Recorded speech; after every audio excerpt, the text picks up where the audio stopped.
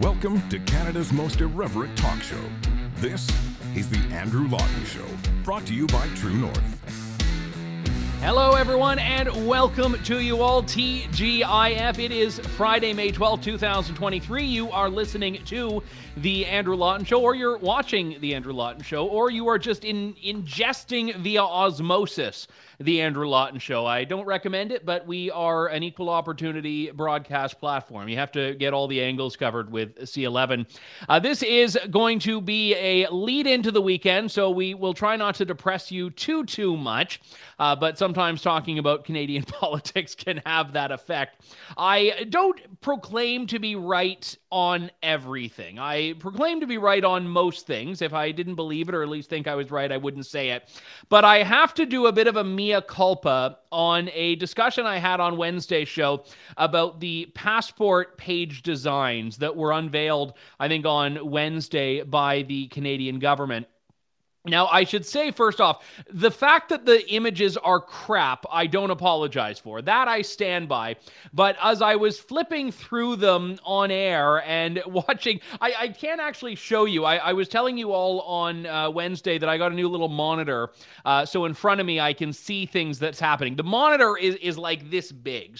And it's, about 2.5 feet away. So the reason I share that with you is that I was trying to just riff on what was in these images with not a very significant view of what was actually on them. So I had one person, Susan Hamilton 1822 on Twitter, tell me I may need glasses. See, I can't even read what Susan Hamilton's writing there. She says it's a polar bear and an Inuit fishing through the ice, Andrew. You may need glasses. So the context of this is that I was trying to discern what the images were on the passport. And we were on specifically page 36 and page 37, which, if we can pull that up, is on the right side pretty self-explanatory. It's the polar bear in the Arctic. And on the left side, I don't know why, but I saw a penguin. And I realized that penguins don't live in the Arctic. They live in Antarctica, which is, as the name suggests, the opposite of the Arctic.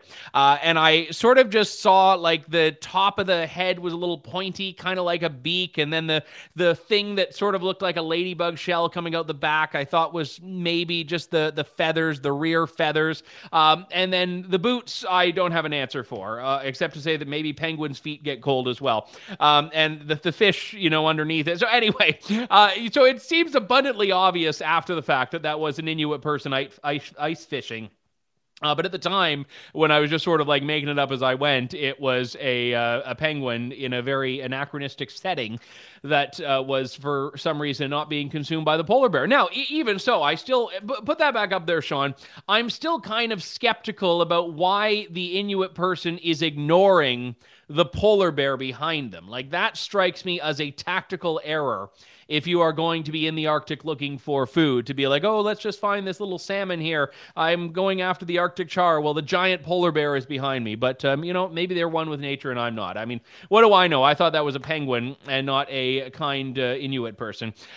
In any case, I want to talk a little bit here about some far more substantive matters. Yesterday in Ottawa was the March for Life. By all accounts, about 7,000 people from across the country, pro-life advocates, descending on Parliament Hill to say that we stand for life. Now, historically, the March for Life has been about supporting life in the wake of abortion policies in Canada. But it's also about euthanasia and assisted suicide, which, as we've seen in the last couple of years in particular, are areas where the government has promoted and promulgated a culture of death. And I think in this way, the pro-life movement has a lot more momentum now than it has in some of these other iterations of it. But the Liberals get very antsy whenever anyone's discussing abortion, when anyone's discussing life issues. There was no real political context for the Liberals to be talking about abortion this week. The March for Life was out there, as it always has been, but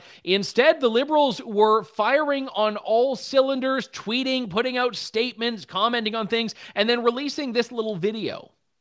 I'm pro-choice because it saves lives. I'm pro-choice because I don't believe a man or anyone has the right to tell a woman what she should do with her body. I'm pro-choice because abortion bans endangers women's lives. I'm pro-choice because reproductive health is health. Because our daughters deserve choices. Because reproductive rights are human rights. And a woman has the right to determine what she does with her own body, including her sexual and reproductive health. I'm pro-choice because women should have the right to choose a safe and legal abortion with privacy and dignity. Because a woman's right to choose what she does with her body is her choice and her choice alone. Because a woman's autonomy over her own body is not only a human right, it's her right. I'm pro-choice because a woman's right to choose is her choice and her choice alone. I'm pro-choice because it's a human right. I'm pro-choice because I believe that women's rights are human rights. Because women should have the right to choose what happens to their own reproductive health. I'm pro-choice because I believe everyone has a right to safe and affordable health care. Because what happens to a woman's body should be her choice and her choice alone. Because choice is choice. It's about respect. Because women should make their own healthcare decisions and have control over their bodies. It's 2023. Je suis pro-choix parce que les décisions des femmes appartiennent aux femmes. Because access to safe and legal abortion is a fundamental right. I'm pro-choice because I believe that this issue should not be in the political arena. I'm pro-choice because we won't go back. We will not go back. So, I mean, look, most of it is just repetitive. I like the I'm pro-choice because choice is choice. Choicey, McChoice face. And then you've got other people on there that are saying various iterations of the same thing, women's health and human rights. And I like the MP standing in Parliament Hill saying this shouldn't be a political issue. It's like, okay, well, great, then shut up.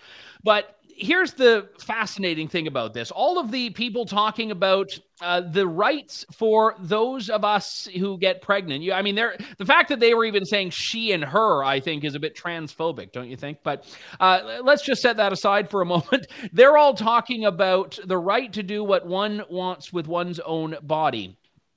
These were the same people that imposed one of the most draconian vaccine mandates on Canadian individuals. The vaccine mandate to keep your job in the public service, the vaccine mandate to get on an airplane, to get on a train, to get out of a 2-week quarantine, to get out of a quarantine hotel. So all of these people saying, I will never, ever fold when it comes to people having the right to make their own choices about their own bodies. I'm like, have you forgotten like the last 2 years, you pathetic hypocrites? Apparently they have, or they just don't care. But let's talk about the existence of the video itself. Now, I'm pro-life, I make no bones about it, but let's be honest here. In Canada, the pro-choice movement has won.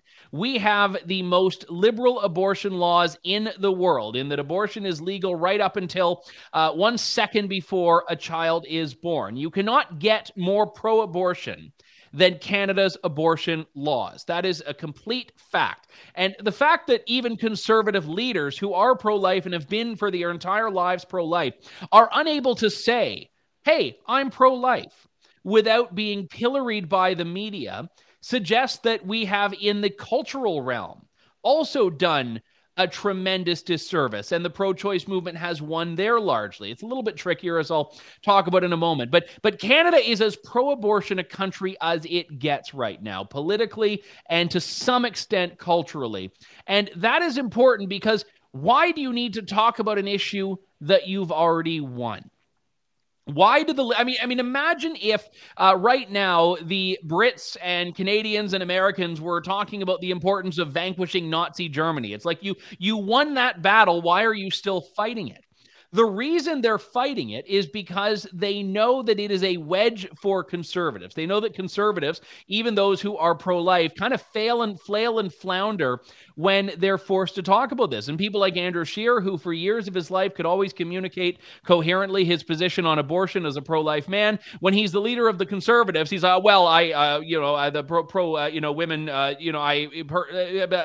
and he starts to sound like Justin Trudeau describing a bottle of water. And I think that the interesting thing about all of this is that the liberals will not shut up about abortion, but then they turn it around and say the conservatives are obsessed with abortion. I'm like, really? The conservatives are too terrified to bring it up. The liberals are the ones who bring up abortion all the time. And you look into this week, and the Liberals are doing something that I hope they get called on by the media, and to some extent they are.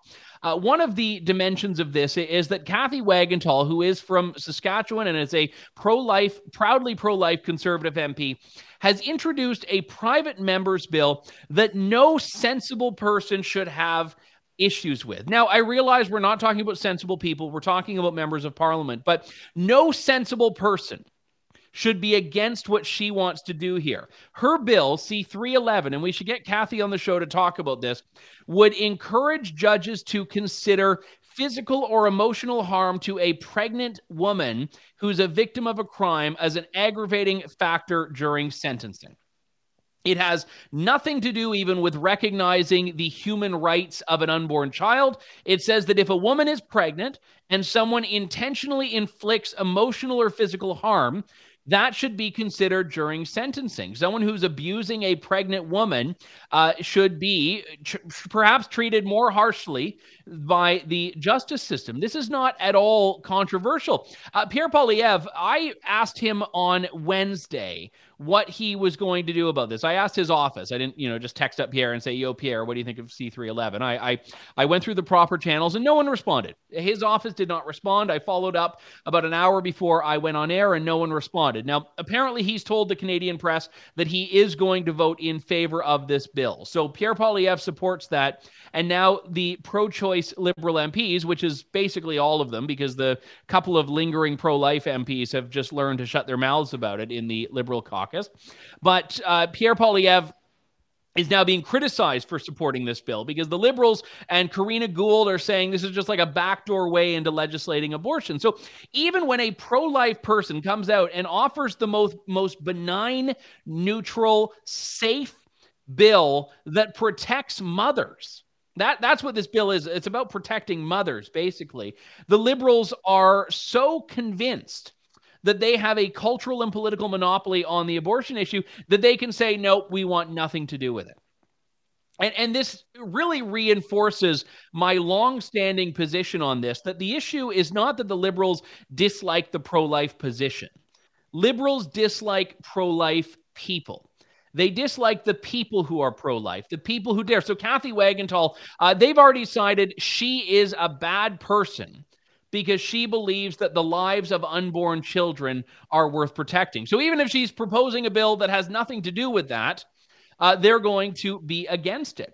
And the media generally is giving them a pass on this. The Liberals are not accused of partaking in wedge politics on the abortion issue. Chris Selle, I don't know what his position on abortion is, but he in the National Post had put a column forward basically calling out this BS, which is, I guess I don't really need to apologize for not using the bad words, but he basically called this out for what it is. But I'm not seeing all of the Liberal commentariat, the people in the Toronto Star, on the CBC Power and Politics panel coming out and doing the same. So just remember, whenever the Liberals say, oh my goodness, these conservatives, pro-life conservatives, they never shut up. They are the ones who are never shutting up about abortion. Now, the caveat here, when you talk about the culture, is that I think, generally speaking, the Canadian culture is not as pro-choice as you're led to believe. There are a lot of people of faith in this country, be they Christians, Jews, Muslims, Hindus, Sikhs, Buddhists, pretty much every mainstream and even most alternative religions in this country and in the world support the pro-life position, at least to some extent. I mean, maybe they wouldn't go so far as to say abortion should always be banned, but you'd find, if you polled the entirety of the country, as has been done many times, that when people know what the current laws are in Canada, that abortion is legal right up until the second a child is delivered, they do not support that. So even people who would consider themselves pro-choice support what are called gestational restrictions, these gradations in policy. But you can't have a nuanced discussion when the Liberals control discourse in the way that they do. And the Liberals just have this absolute stranglehold on debate and discussion. And just because it's related to this topic, we're going to change the schedule a little bit and do our Fake News Friday a little earlier. Roll that clip.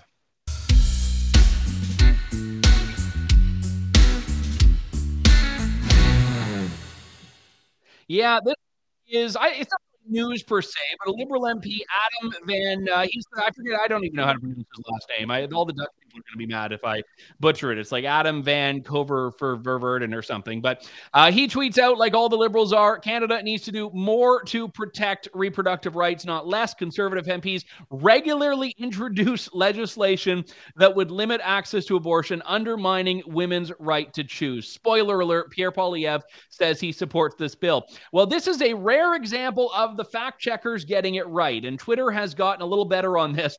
The reader added context below Adam's tweet says, this bill was about amending the criminal code to protect pregnant women from violence and ensure that pregnancy is a mitigating factor considered at sentencing. It has nothing to do with abortion. So congratulations, MP Adam. You win the Fake News Friday Award for May 12th, 2023. So the problem when you start off with like the big controversial issue is that it's very weird to like segue into a wonkier subject. So usually in broadcasting, you try to like find a creative way to be like, speaking of X, and then you get to Z and hope that Y is kind of a little bit easier to sell.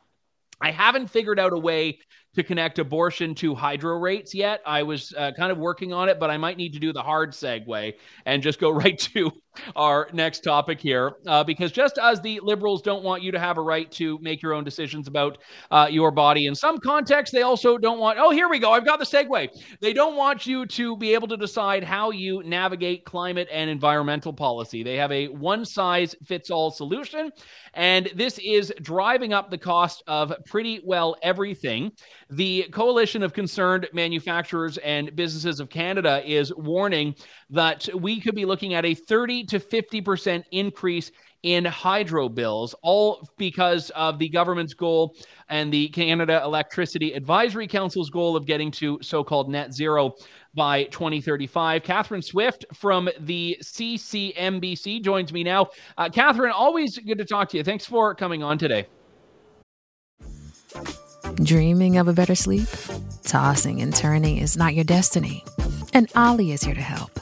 Ollie invites you to sink into sweet, sweet slumber to improve your mental and physical health and overall wellness. More than just melatonin, Ollie's ingredients help you unwind your mind for a delightfully dreamy drift off. Sleep is on the way at Ollie.com. That's OLLY.com. My pleasure, Andrew. Nice to see you. Virtually, of course. So let's start first off by talking about exactly what it is that we're looking at here, because we know that whenever we hear net zero from the government, it sounds lofty and ambitious, but it always comes with a price tag here. So where are you seeing as being the bigger driver in electricity prices going up?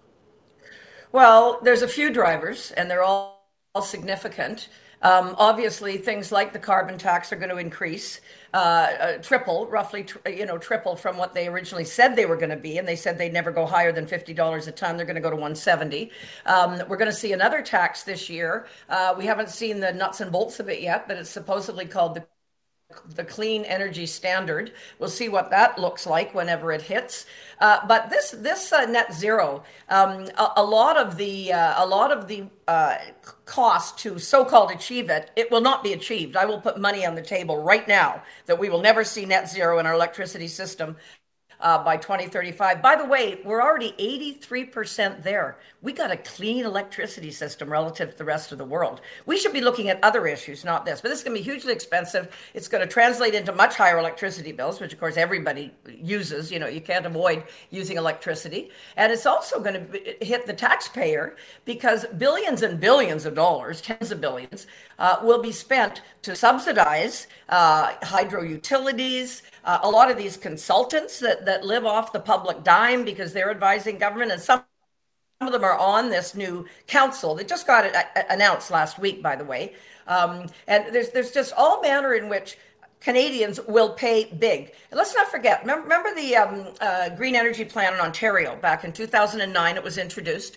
It was supposed to, according to the Liberal government of the day, amount to about the price of a cup of coffee a day. Yeah, it doubled hydro rates in Ontario to the point that it has made so much business uncompetitive. A lot of them have just left the province. Certainly the manufacturing sector is a notable example. And of course, created the whole concept of energy poverty, which is basically when you're paying more than a certain amount of your household income just for energy, just to keep the lights on, keep the place warm, whatever, then that is defined as energy poverty. So when I say 30 to 50%, that's a guesstimate. I suspect it'll be higher, but we want to be reasonable here and say 30 to 50% is a potential increase. Yeah, well, I mean, when you talk about the existing cleanness, for lack of a better term, of the electricity system, I actually think this is an important point, because a lot of the pretty radical policies we've withstood to date, we were told would be the solutions to the problem, not just a stepping stone to bigger so-called solutions. Like, you look at the phase out of coal, the investment in windmills. I mean, in Ontario, you drive through southwestern Ontario and there are windmills as far as the eye can see, and they don't appear to have done anything to reduce the overall reliance on some of these things that we're now told are terrible. Hydroelectric, it's hard to get cleaner than that. Nuclear is one that does actually fit what the environmentalists want, but they don't nearly seem as interested in nuclear as they should be. But all of this stuff has basically gotten us in the words that they're using now, kind of nowhere. And they're saying, oh yeah, we still have so far to go. Well, I think the environmental community doesn't like nukes, because they can't make money off them like they can. Look at how I'm not kidding. I know it's no, you aren't. But I'm serious. Look at how many windmill farms and solar panel, and mind you, a lot of them have gotten bankrupt because, of course, it's a failure of a solution. But look at how many of those are owned by environmental zealots. They love to advise. There's so many consultants. This is something a lot of Canadians don't know about. I see new green organizations popping up every day. We, the taxpayer, are paying for all these guys and girls to have a nice fat salary running these environmental this and environmental that group. And they're all taxpayer funded. And I would love to see some kind of cost benefit analysis, because I don't think they're doing a darn thing. And once again, this new council has several of those types on their advisory body, sucking up more taxpayer dollars. You can bet they're all being paid for their time, et cetera. So, this is hitting the average Canadian every which way. We all want to do the right thing for the climate, but what really makes me crazy is it never gets measured. And have we met a goal yet? When we look at the emissions targets the Trudeau Liberals have set out, we have not met one yet. Not one. And there has been, the best we could do was during the pandemic when the economy was virtually completely shut down. Is that what we'd like to do? Because that might accomplish the goal. Mind you, we'll all be scrounging for scraps in the garbage cans or whatever. But that's the kind of thing that really, will only reduce our emissions. Better to have sensible, measurable policies, see what actually works. And a lot of countries are doing this kind of thing. Rather than these virtue signaling type of policies that don't accomplish much, but they beggar the average person in the process. Well, your group represents manufacturers, and a manufacturer manufactures something. That shouldn't be a radical concept. They build something, they put in the raw materials, they take out this other piece. Sometimes that piece is sold, other times it becomes a part of something larger. The thing with a lot of these green energy companies is they're producing absolutely nothing. They're producing ideas, getting billions of dollars in subsidies, and at the end of the process, as you've indicated, Catherine, the only people who have benefited from it are the people who run the company. It hasn't actually made electricity cheaper or more available. It hasn't actually reduced the overall share of whatever the problem is. And that's the thing. I mean, if we're going to be subsidizing anything, which I don't think we should, let's subsidize companies that are actually producing things apart from just virtue signaling promises.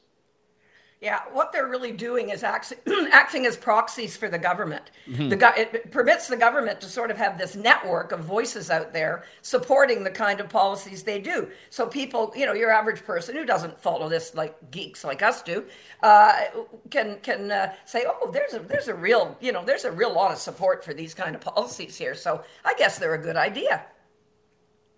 So let's talk a little bit about the kind of the council itself, because this is a body that I don't think most people have heard of here, and I've already forgotten the name of it, but the Canadian Electricity Council. You've raised some concerns about who's on it.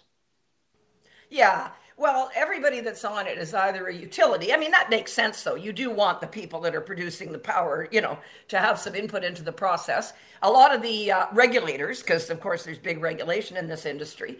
But then we see a number of Indigenous, which, of course, is a political. You have to do that with any political body these days. Well, just to interject on that, Catherine, the problem is that when the government brings Indigenous voices into these projects, which I think it absolutely should, it never picks the ones that are leading the charge for resource development. And the Indigenous people that are saying, absolutely, we need more of this. They're always the naysayers, I find. That's correct. And of course, we know of many, many, many, many Indigenous leaders.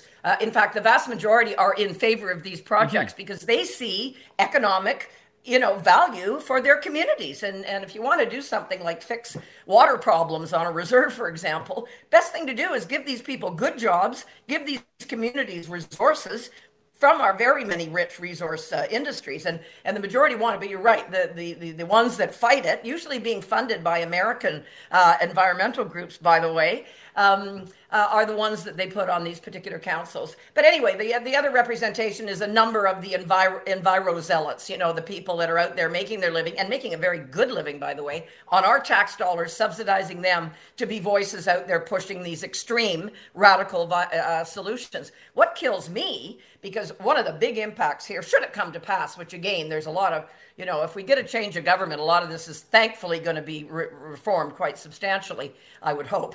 I hope some sanity will prevail. But we don't have any consumers on there. The people that are going to be paying for this are consumers, taxpayers, and businesses, naturally, businesses as taxpayers, and also having to hobble their businesses, because we've seen some of these emissions caps that are being discussed, such as the agricultural industry is a great example.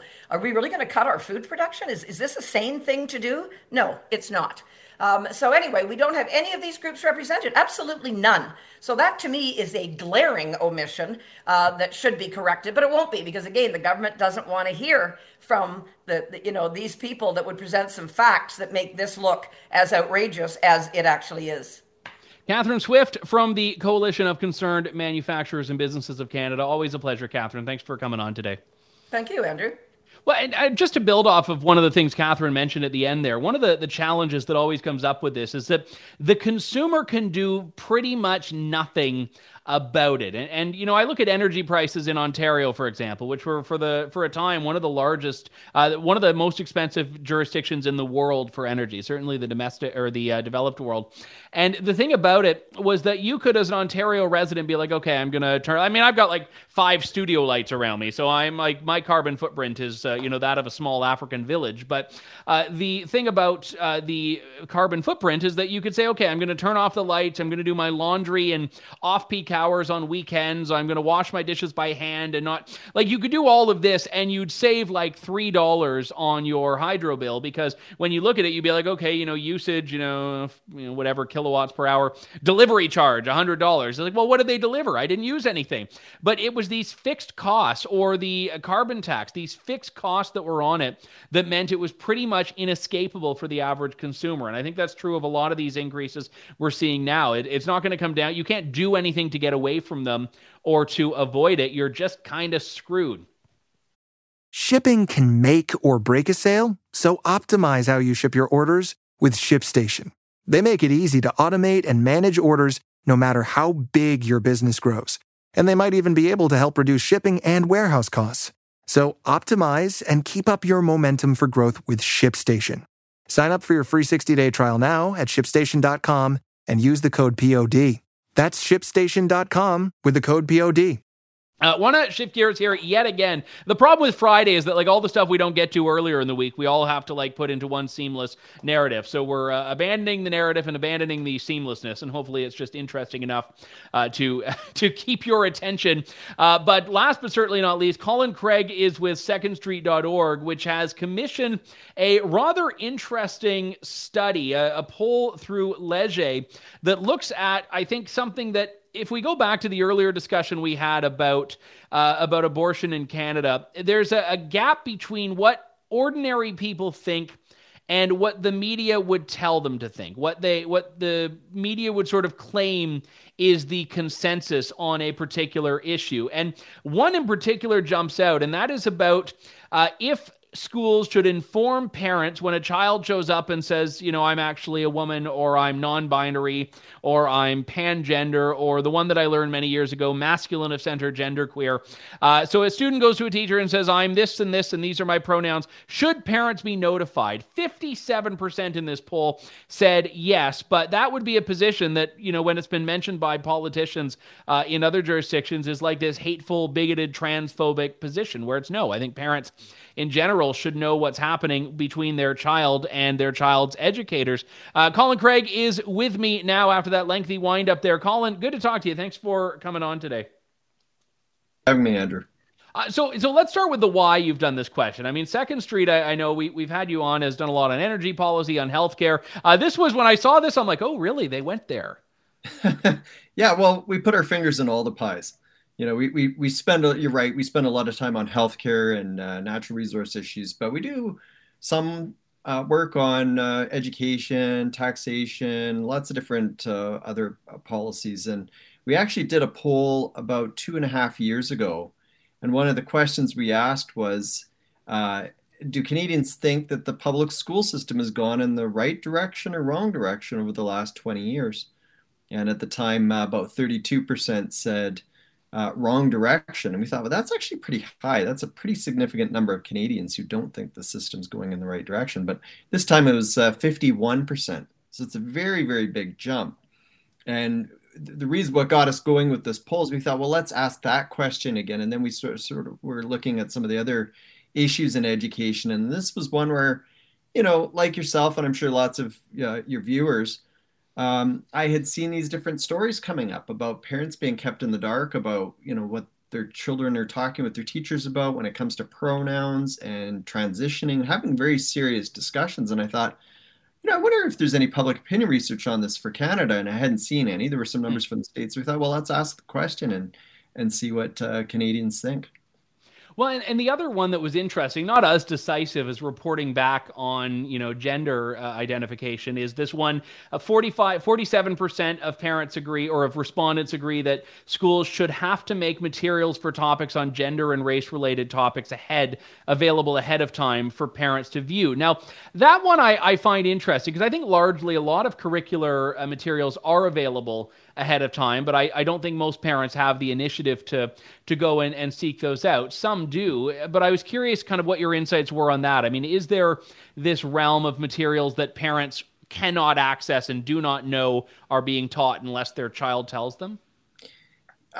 Short answer is I'm not sure exactly. I know in the US there have been some challenges where parents have tried to get access to materials that are being taught in schools and they've had trouble. I'm not sure exactly where that's at in Canada, but I think it's an easy solution that can sometimes help in cases where parents are concerned about what's being taught. For very sensitive topics, technology makes all this stuff so easy now that schools could put this information out ahead of time. So a parent could go in and see, okay, what's my child going to learn about, say, gender-related issues or race-related topics? And just kind of understand, well, do I want my child learning that? Yes or no? And if they have a deep concern, they can say, well, I'd like my child to sit in the library during that lesson or whatever. The other option, of course, and this was, someone else raised this with me, and I think it's a good idea. It also allows parents to know, okay, my child's going to learn this in school today. I want to present a different perspective to them when they get home, so that they can learn a little bit more and, see different viewpoints, have maybe a bit more of a balanced learning exercise when it comes to this topic. So we thought, this would be interesting just to see what Canadians think. And like you say, certainly more Canadians think that's a good idea than people that say not to. I want to drill down to that one question I led in with about the 57% say yes, the teacher should have to tell, or the school should have to tell parents if a child wants to change their gender, use different pronouns. The regional breakdown I found quite surprising here, because I think if you were to say this, everyone would be like, oh yeah. If I were to ask which province said this yes the most, people would say like, oh yeah, clearly Alberta. And Alberta was actually kind of, it was below the mean there. BC, unsurprisingly, was the lowest, even then at 49%. Alberta, 54% said yes. The real outliers here on the high end were Atlantic Canada and Quebec. Now, Atlantic Canada is a smaller sample, 100 people, so there could be in that a bit of a perhaps a sampling issue, but Quebec, 61%. So regionally, I found that just quite interesting.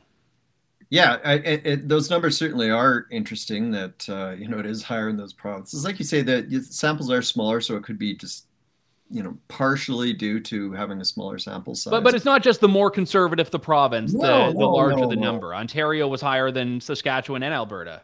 Yeah, and we're not an advocacy organization. We're not taking a position in terms of what governments should and shouldn't do on this. I mean, my own personal opinion is that, I think parents should have the right to know. I mean, this is a pretty serious thing for a child to be assuming basically a different identity at school if they're changing their pronouns, but also even chatting with the school system about, how do I go about changing my gender and trying to have surgery and all this stuff.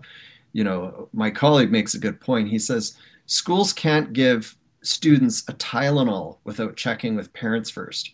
We're going to let them engage in this pretty serious psychological intervention. I totally understand why parents would want to know. And what I think is interesting is the breakdown between parents that say yes and parents that say no, or rather Canadians that say yes versus no is 57 to 18. And then there's a large number of Canadians who are undecided, I think maybe because they haven't been confronted with this issue, maybe want to know a little bit more, whatever the case is. But it's also interesting, too, that when you shift this discussion from Canadians at large to Canadians with kids, the number increases, goes up to well over 60%, I think 65%. And not just kids, but kids in the household. So not just like, boomers with adult kids, but parents with kids at home. Yeah. Thanks for clarifying that. Yeah, it's people with young kids, they want to know. And like I said, I can't blame them. And I think it makes sense because this would be a very difficult thing for a child to be going through if they're suddenly confused about who they are and that you'd want to, as a parent, you'd want to be helping them, right? You'd want to be there to guide them and maybe regardless of what side of the debate you're on with this, I think any parent would want to be there to support their child if they're going through something that's very difficult. Yeah, I mean, look, I'm in my 30s. I'm one of the dirty millennials that I complain so often about. And one of the challenges I find is that I think that I was kind of part of this transitional period where parents were engaged in the education system and, wanted to do the parent-teacher checkups and read the report cards and learn. But for the most part, sort of just trusted that the system was working, just sort of dropped you off at school in the morning and that's that. And I think that parents would be doing a tremendous disservice to themselves and their kids to do that. And all the parents I know, and granted, I mean, there's a bit of a selection bias in terms of who I talk to more often, but they just don't trust it. And the number of people I've heard from that have just self-selected out of the public system who are not the traditional private school or homeschool demographic, but it's largely because of stuff like this. Yeah, it feels like there's been a lot of controversial news stories in the past while involving public schools. I mean, you're based in Ontario, the Oakville teacher with the extremely large fake prosthetic breasts. I'm sure most of your viewers have seen them. If not, if you Google it, you'll see that these fake breasts were about the size of a Gatorade cooler that, an NFL team might throw on its coach after winning the Super Bowl, like absurdly large. What football games are you watching? Well, right? You follow the champions, you see these giant coolers being thrown. That's how large these fake breasts are, and many people found them demeaning to women. So you see that kind of thing, and then you see a school system that was just frozen, unable to deal with this, something that I think many people would consider to be extremely inappropriate. On the other side of Canada, in British Columbia, small town Castlegar, BC, an elementary school teacher had a drag queen read to children in the classroom through Zoom. And so many parents were outraged about this. And so regardless of where you stand on these issues, I mean, these are pretty controversial things. And I think more than anything, what we're seeing is a need for more choice. And Alberta has a good solution with charter schools here. For those who aren't familiar, they're basically schools run by nonprofits that are funded by the government. And they tend to specialize in different things. One might specialize in science and math. Another one might specialize in a particular like cultural study or language, whatever. Parents have more choice that they can choose schools outside of the public school system without facing a huge bill. Because like I say, the government will fund these schools. So it does give parents more choice. And I think in the rest of the country, we would be wise to be looking at that, because clearly there's a pretty high dissatisfaction rate with the direction the public school system's going in. Yeah, very well said. People can read the results for themselves over at secondstreet.org. And if you are a parent, at the very least, pay attention to what's happening in your kids' schools so you don't get blindsided whenever these stories come up or an Oakville teacher is waving the stories in your face, so to speak. Colin Craig, always good to talk to you. Thanks for coming on today. Thanks a lot, Andrew. All right. That does it for us for this weekend. We'll be back Tuesday with more of Canada's most irreverent talk show after leaving you with that wonderful visual from the Dominion in Oakville. But thank you very much. We will talk to you soon. Have a good one. God bless and good day to you all. Thanks for listening to The Andrew Lawton Show. Support the program by donating to True North at www.tnc.news.